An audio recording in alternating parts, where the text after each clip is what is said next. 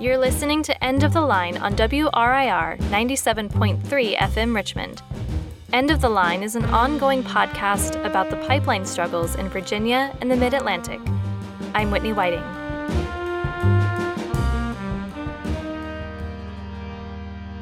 I call it a biological sponge. It's like a biological sponge up here. There's water everywhere.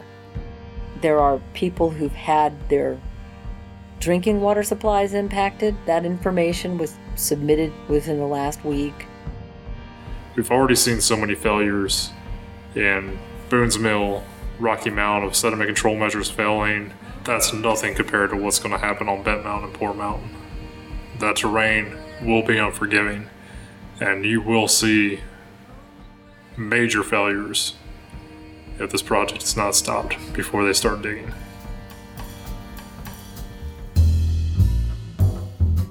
This is episode 22, our first episode of season 3. And for the last 7 months, the Mountain Valley Pipeline has been cutting, trenching, welding, and laying pipe at breakneck speed for its 42-inch fracked gas project through the mountains of so-called Virginia and West Virginia, while the Atlantic Coast Pipeline, a nearly identical fracked gas pipeline from Dominion Energy, has been largely stalled at the tree-cutting phase due to a lack of effective water permitting from the Virginia DEQ. In Virginia, at least, ACP seems to be laying low, while MVP forges ahead into mounting delays and legal hurdles. MVP representatives have maintained a confident and steely facade through the regulatory and legal uncertainties. But with share value dropping every week, and nearly 50% of their workers now dismissed because of a federal stop work order, it's difficult to say how long MVP can keep up appearances. Hi, Whitney. Today it's Friday, the 3rd of August. It's Friday night, and it's about 8 days since the Fourth Circuit Court of Appeals ruled against the Forest Service. As we mentioned at the end of Season 2, the Fourth Circuit Court of Appeals ruled that the Forest Service acted arbitrarily and capriciously when it changed its forest management plan to allow the MVP to cross the Jefferson National Forest. A week later, pipeline opponents got more good news. Today, this evening, after close of business, the Federal Energy Regulatory Commission issued a stop work order on the pipeline due to the decision in the Fourth Circuit vacating the approval to use the national forest. And that's because the forest is in the middle of the pipeline route. And if the national forest determines after reevaluation that they need to alter the route, then there's no sense in Mountain Valley Pipeline continuing to construct. Tammy Belinsky is an environmental lawyer from Floyd County who was part of the original lawsuit against the Forest Service. She made her calls to spread the news to clients and colleagues, including her legal partner in the lawsuit, Bill Wolf. Hey, I just wanted to make sure you knew. Congratulations to you, too. Okay, great. Whitney's here with me. She just happened to come up tonight to talk to me about Water Control Board meeting stuff. And so she was here when Carolyn Riley called me to tell me about it. So, Carolyn Riley, farmer, mother, and pipeline fighter since day one, was one of the first to spread the news. So, it's probably been 30 minutes now that the email in the docket, the FERC docket, came through that FERC issued a stop work order for the Mountain Valley Pipeline because of the federal issue with the National Forest and the Bureau of Land Management, that they need to stop all work until that is resolved. The only work they can do is to, what was it, Ian? I think the only work that they can do is making sure, I guess probably fixing erosion problems, sediment and erosion problems, and securing That's not... pipe or whatever. Okay, yeah, wait a they minute. can't do any construction work. Okay, so letter requesting Mountain Valley Pipeline LLC to file an interim right-of-way and work area stabilization plan within 5 days. Oh, dear. I'm so glad you're here for this moment, Whitney. It says something about, it says, there's no reason to believe that the Forest Service can't paper over their mistakes. That's what it says. Though they celebrated, pipeline opponents also waited for the inevitable catch for an announcement that seemed too good to be true. The FERC letter stated clearly that all construction must cease immediately, with the exception of any measures that would be necessary to stabilize the right-of-way. A few days later, MVP submitted their stabilization plan and insisted that the only way to stabilize certain work areas was to put the pipe in the ground and keep working. Bill Wolf explained what the stop work order really means, according to these latest developments from FERC.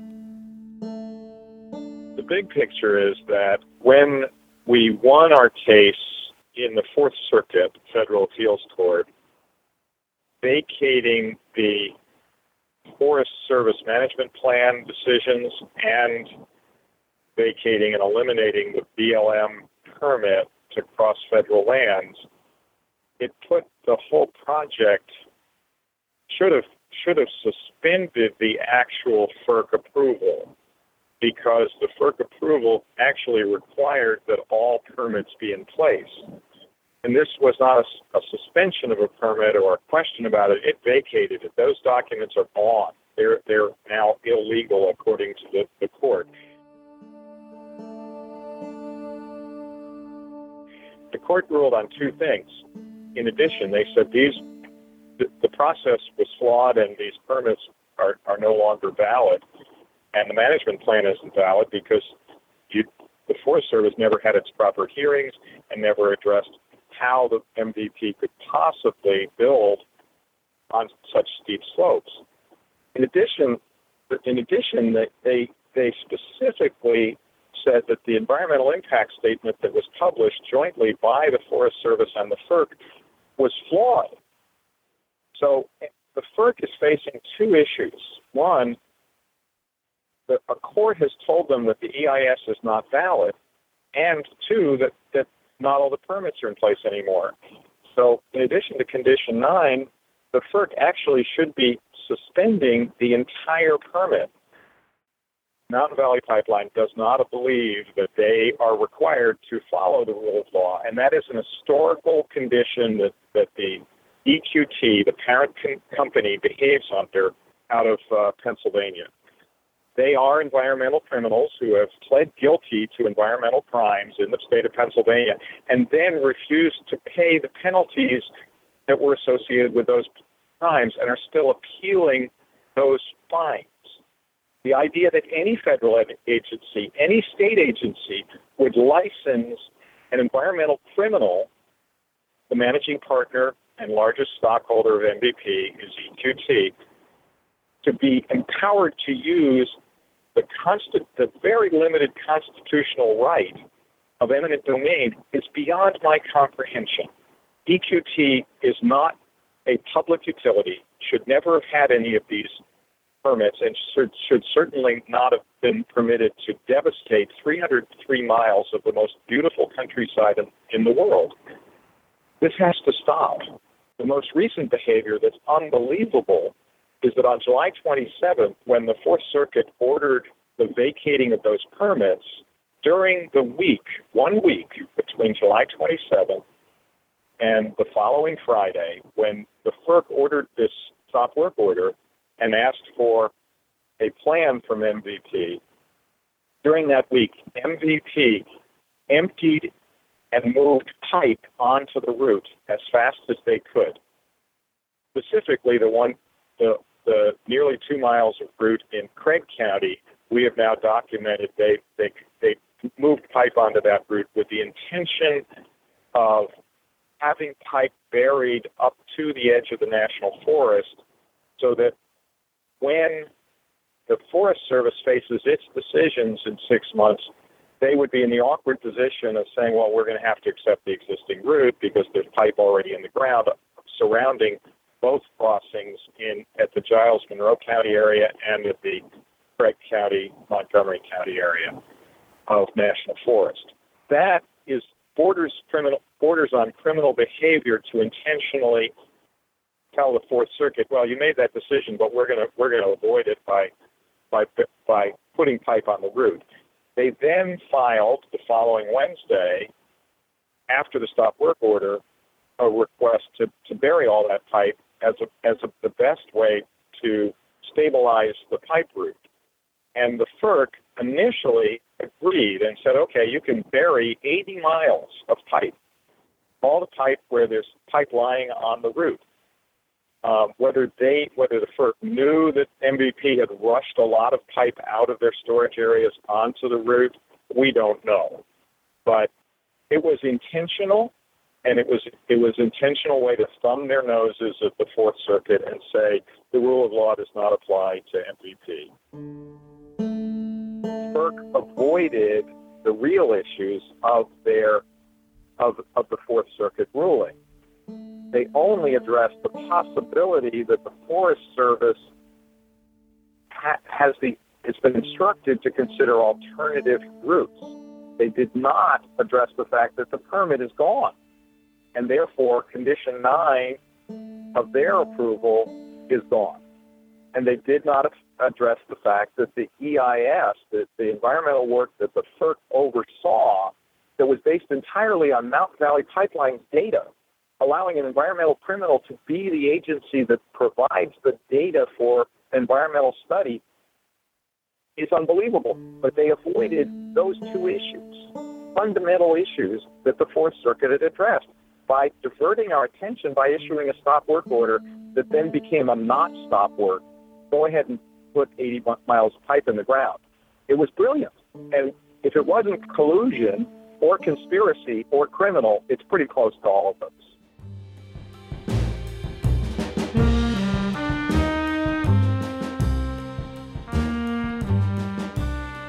If you're just tuning in, you're catching End of the Line, an ongoing podcast about the pipeline struggles in Virginia and the Mid-Atlantic.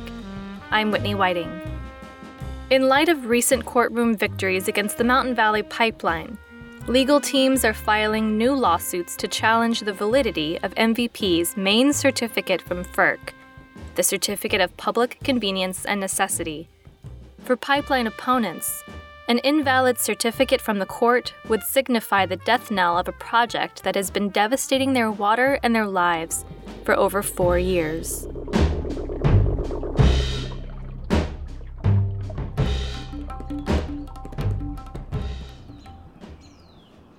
Bill Wolf, environmental lawyer and part of the team that successfully challenged the U.S. Forest Service, says that there are elements of the current situation that make it unprecedented. It's not unheard of for lawsuits to challenge the environmental impact statement of a fracked gas pipeline.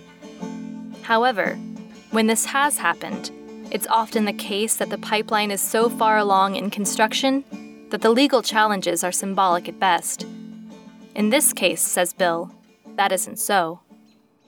We are now in a position where we think we can actually capture a ruling prior to that condition, because this pipeline is not that far along, and we can bring that. We need to succeed at stopping this pipeline. That is an unprecedented situation. The other unprecedented situation is that the stop work order is caused by the FERC permit no longer being valid. So this is a different situation than previous cases that we know of. And the other situation is that MVP blatantly, dumping pipe on the line and then saying we want to bury it in order to avoid erosion, while there's a stop work order and the permit is really invalid. That's unprecedented and needs to be quickly squelched. But the stop work order does something else, says Tammy Belinsky, another environmental lawyer who helped argue the Fourth Circuit case against the Forest Service. She says that with the upcoming State Water Control Board meeting on Tuesday, August 21st, the board has time to reevaluate the water certification it granted to MVP back in December of 2017. The stop work order is an opportunity for the State Water Control Board to undertake the stream-by-stream analysis that would be required should they determine that the Nationwide 12 is inadequate. So the Nationwide 12 is a general permit. If they were to find that the Nationwide 12 permit is not adequate to protect water quality, which we believe they should find that, then an individual permit would be required. And that is what is the basis for a stream-by-stream analysis. An individual permit requires stream-by-stream identification and analysis. So the stop work order creates time for the Water Control Board to do that. But in order to do that, really they should also suspend or revoke the 401. We've been told that they don't have the authority. There's no mechanism in the law to suspend a permit. That's what they say. But they can revoke a permit. The certificate says that it can be revoked after a proper hearing. The DEQ has told us that there would need to be what's called a formal hearing. It's not clear whether the public even would have a role in something like that. That's one reason why it's so important to make the board aware of the reality on the ground. And that's what people have been doing up until this week, the week before the Water Control Board meeting, providing the board with documentation. We've had the Mountain Valley Watch produce a report showing photographs of sedimentation events, failures of best management practices. We've had individuals do that. One in Craig County that I'm aware of, one in Montgomery County that I'm aware of, and one from Franklin County, giving the board detailed descriptions of what they've seen, including photographs, and expressing their concerns. One of those people is Lance Gallimore of Franklin County. Lance has been documenting as much as possible, by foot and by drone, especially when it rains. We were experiencing normal rains. It really wasn't anything special. There was water flowing in and out of multiple areas, flowing directly into the creek. One corner it had actually spilled over and there was a waterfall flowing down into the creek. Out from that location, there were two other points where the silt screens had completely collapsed. And because so much water had built up behind them, you literally had just waterfalls of silt, mud, oil, whatever was left from the equipment, literally flowing into that creek right there. You probably had 3 or 4 spill areas just on one side of the road. When we looked across the road at the other side, it wasn't any better. Trash everywhere, construction debris, floating pieces of debris, equipment submerged, and it was all flowing out into a farmer's field. According to Lance, the site along Grassy Hill Road in Franklin County is a high-visibility site. Anyone can see it from the road. It's where Ann and Steve Bernard live, whom listeners may recall from our first episode of Season 2. Lance says that MVP has tried to improve the visible portions of the site with additional controls, but they're still failing. Even as recent as August 3rd and August 7th, after FERC had issued the stop work order, Lance took video of plumes of sediment entering nearby Teals Creek. I mean, we have the videos of the water literally flowing out of the site, unfiltered, unregulated. It was a failure. That site was a failure. There's no two ways about it. I'm not sure what the DEQ representative saw. Maybe he just drove by. Maybe he didn't bother to get out of his car. I would invite him to come with me anytime he wants, and I'll be happy to show him. Lance compiled evidence of multiple failures just like this one, along half a dozen sites in Franklin County, which he says are just the tip of the iceberg in terms of the damage he's seen. He sent them all to the State Water Control Board ahead of Tuesday's August 21st meeting. Well, the documentation of the impacts on the ground show that the State Water Control Board can have no reasonable assurance that water quality will be protected. And that's the standard under Section 401 of the Clean Water Act, is that the board has to have a reasonable assurance that the water quality standards will be protected. We've seen tremendous and unacceptable devastation of our water resources with sedimentation from runoff from the construction sites, access roads, the pipeline corridor itself, and the most vulnerable sites, the steepest slopes, haven't even been approached yet. Now, for a second time, pipeline opposition turns to the State Water Control Board meeting, taking place this coming Tuesday, August 21st in Richmond, to see whether or not they will act on their suspicion that the Army Corps permit is insufficient to protect Virginia water, a suspicion that pipeline opponents have been voicing for years. There was a comment period, and we thought we were going to be at a board meeting in June after the comment period, and that board meeting never occurred. So the board meeting is now Tuesday, the 21st of August, and our understanding is that we won't be permitted to speak to this issue to the board. They will be considering it on their agenda. At the board meeting in December of 2017, Melanie Davenport, the director of water programs, was explaining various aspects of the 401 permitting process and the staff's view of it. And she was explaining to the board that we don't have a water quality standard for sediment.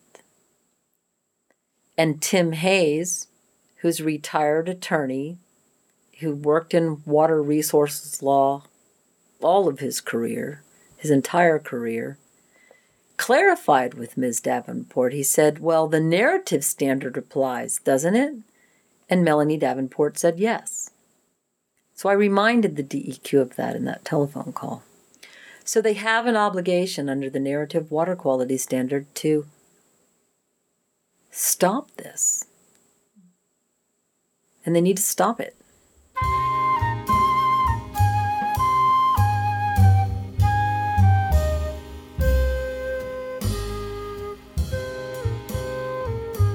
The legal piece is clearly influenced by the resistance everywhere else.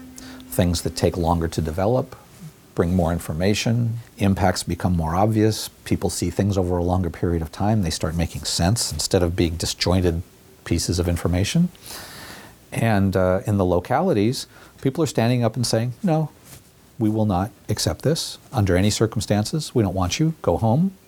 And there's no place where there is not a significant amount of resistance to these pipelines. And this has never happened before. And these are just two pipelines. These same things are happening in South Carolina, in Georgia, in Pennsylvania, in West Virginia. Pennsylvania, a lot. And what stopped the Constitution pipeline in New York is in play at the state level here. In New York, they fought hard against the Constitution pipeline, and in that case, they were able to use that Clean Water Act certification of the state to stop that pipeline. Mm-hmm. But if there wasn't enough, if activists hadn't created the window in order to bring that issue to the forefront, then it couldn't have been used to stop it, because nobody will use even those tools that are available unless citizens push for it.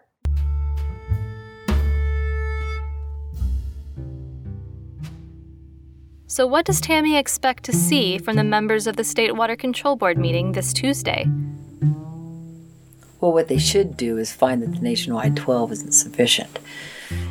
And if they do that, though, because it's a component of the 401 certification, in my view, it pulls the 401 down. So, it's like a brick, and you pull that brick out. If you pull the nationwide 12 out of the 401, then the 401 is going to fall. That's what should happen. I anticipate there being concern and questions out of at least one of the board members, maybe two, maybe more, I don't know, but at least the one who had the concern in December to reserve their authority under the nationwide 12, the 401 certification of the nationwide 12. I expect there to be questions, and I expect the Attorney General's office to be answering those questions in a manner that limits the board's authority, because that's the way the Attorney General has behaved throughout this entire process. And what I hope is for the board to have the courage to challenge that authority if and when it has the opportunity to do so.